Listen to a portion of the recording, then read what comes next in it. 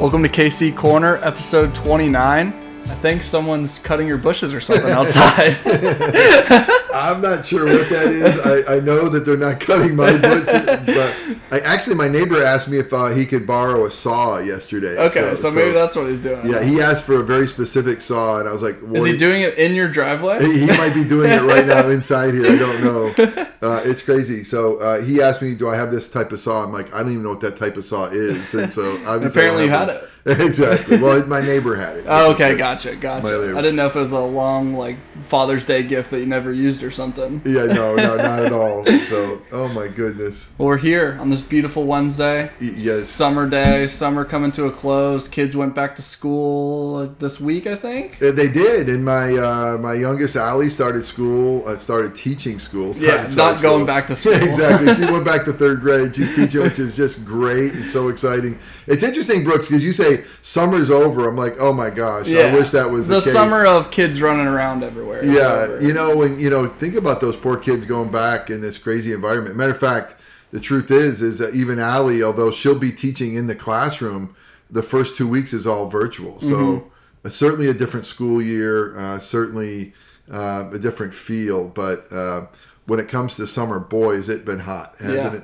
Yep, and I know my boss, Katie, member of King's Chapel, his son, Raleigh, started school today, too, and saw those pictures on Instagram. Oh, that's awesome. Shout out to them. That's a cute kid right there. He's a really cute kid. That's a great family. So we need him back up on stage at King's Chapel. Oh, we do. We need all the kids back up there. Soon. I agree. That will be great, Brooks. That will be fantastic. And, hey, by the way, I know we don't have time. We got to jump into this, but...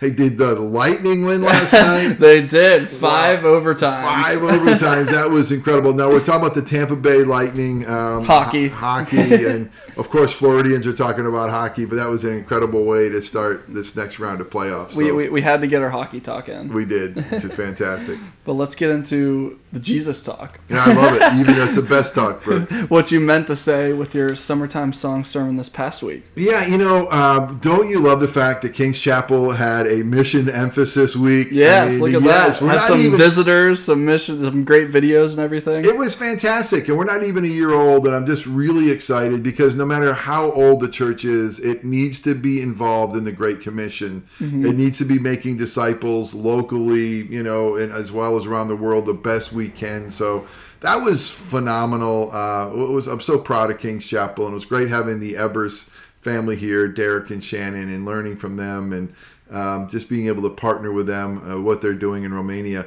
But what I meant to say out of Psalm 67, a great psalm, a missionary psalm that reminds us, really first and foremost, why God blesses us. And God's blessings are amazing. They're filled with grace. But God always blesses us to be a blessing. And you see that pattern so clearly throughout Scripture. And, what he has done for Abraham or the nation of Israel, what he has done for us in Christ Jesus, he has his face shining upon us. It is such good news. He loves us and he is for us.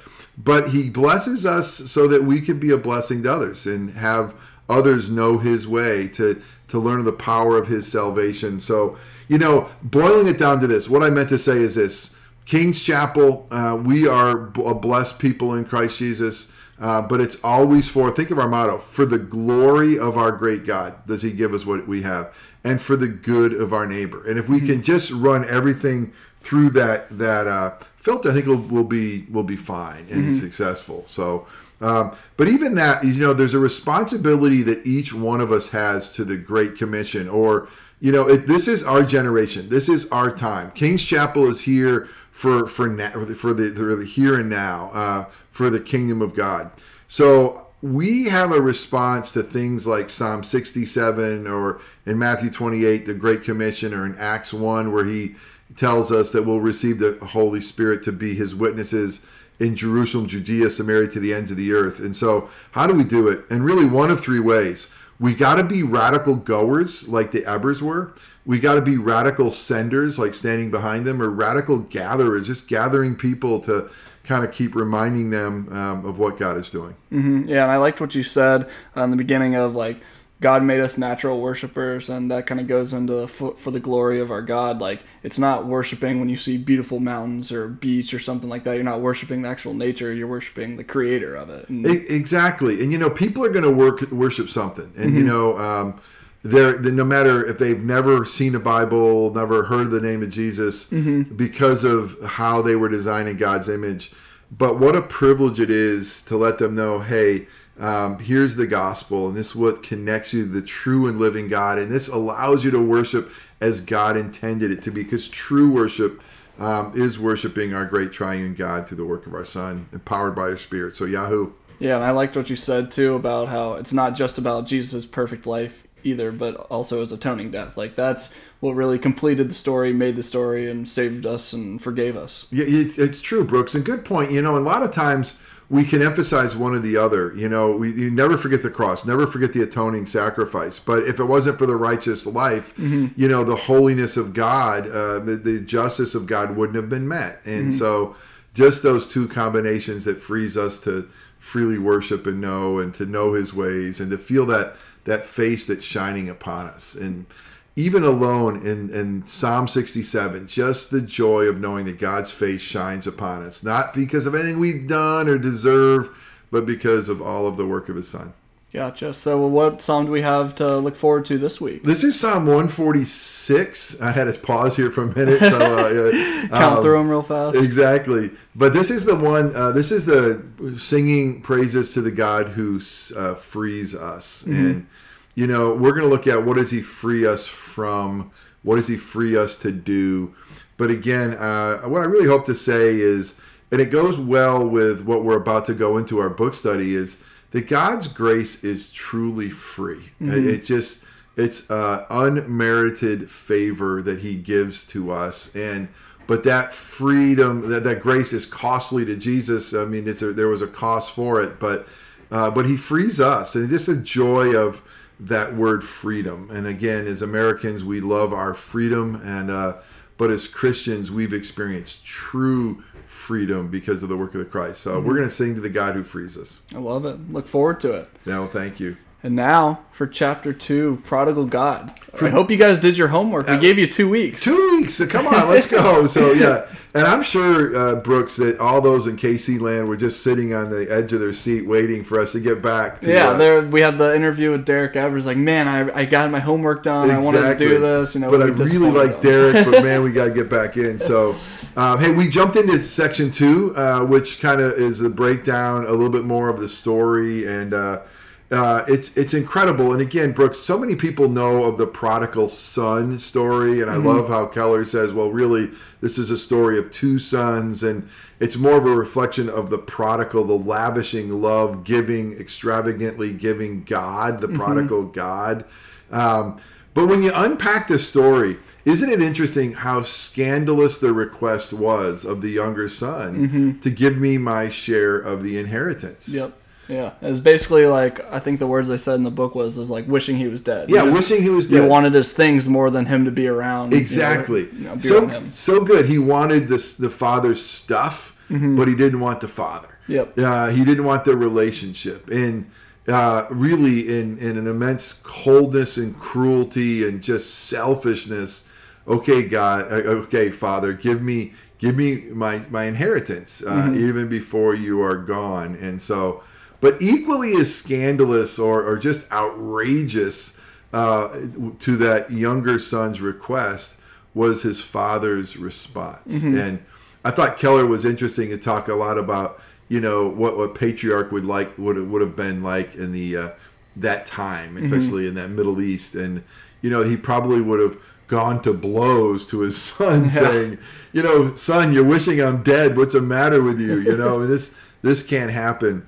But the incredible response that the father gave it to him, and I liked how I think it was this chapter that they went into detail like how much it was, and I believe it was like 33% or a third of their, his father back at that time, like net worth essentially. So you're taking them from like a class up and giving away a lot of valuables. And giving away a lot. And it was interesting too in that culture that the older son would have gotten the 2/3. Yeah. And so that's just the way it was. But yeah, but he would probably have to have had sold land or done something to be able to liquefy to give to his son. And what does his son do? He just goes off and, you know, spends it on crazy living until it's gone. You know, it's interesting that the world will be your friend if you can help entertain the world, but once you have nothing to offer, you know, true friends will stick with you, but those who aren't true friends will go. And here you find, you would assume a Jewish boy feeding pigs, and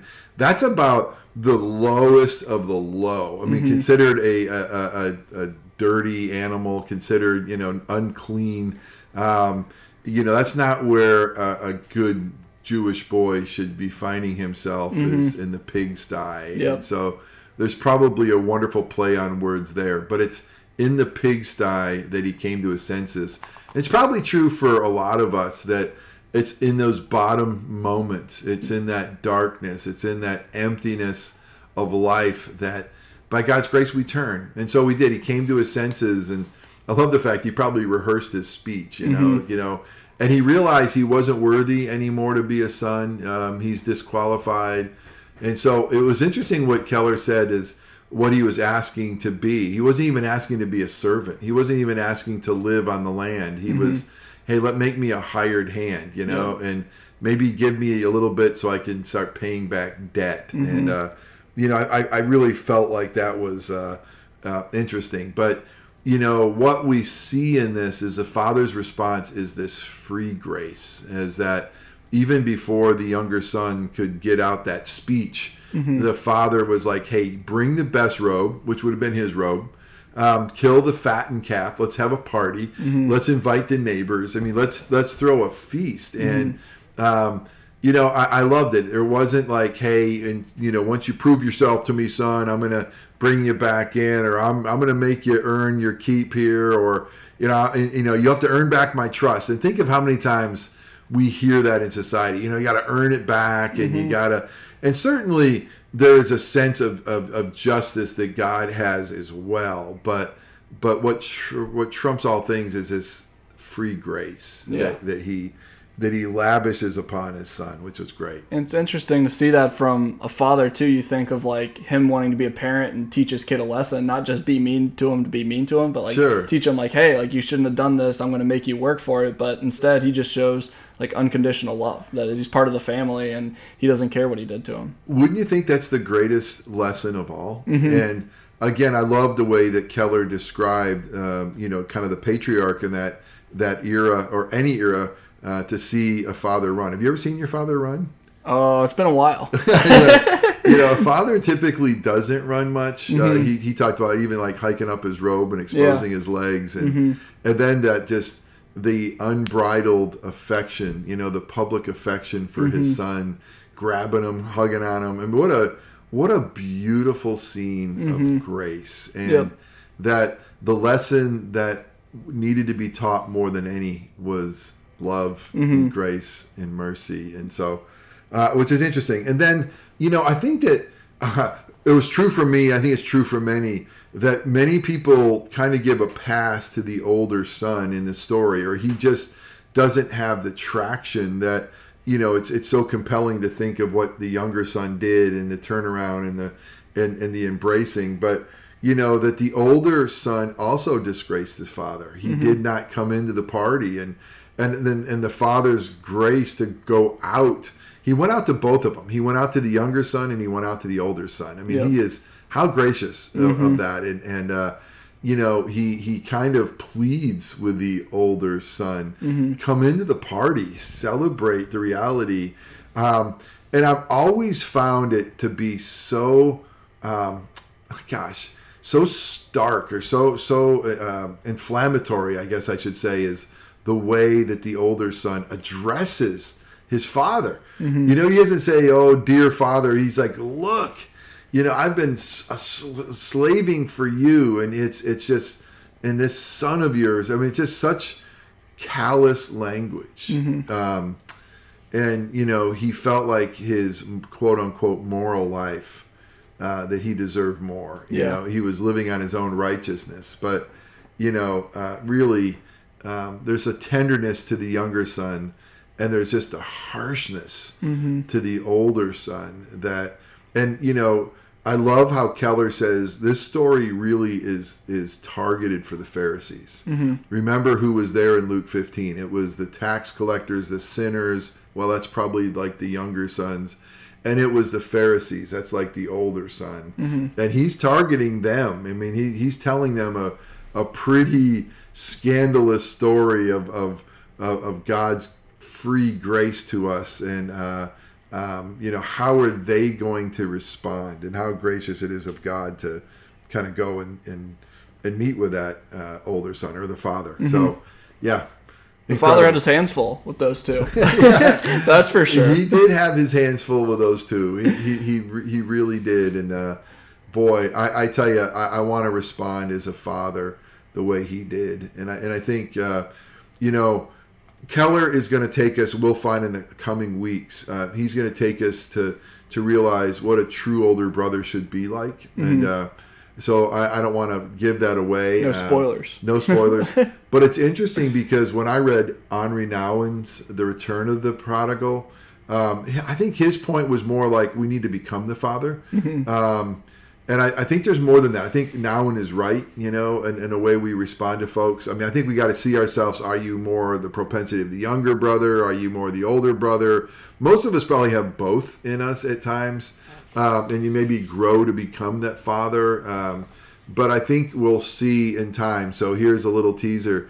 What does it mean to be the true older brother? And obviously that's going to point to Jesus and what he does for us. Absolutely. So does Caleb ask for a 30-year wealth yet? Has he tried to run away? Well, if I divided it on up, he'd get about $33. And so wouldn't get him very far. No, he wouldn't. And so, yeah, a little different in our society too. So thank goodness. I mean, it's not like JP is the oldest son, just gets 2/3. It's I got to divide it up equally between Jesse, JP, Caleb, and Allie.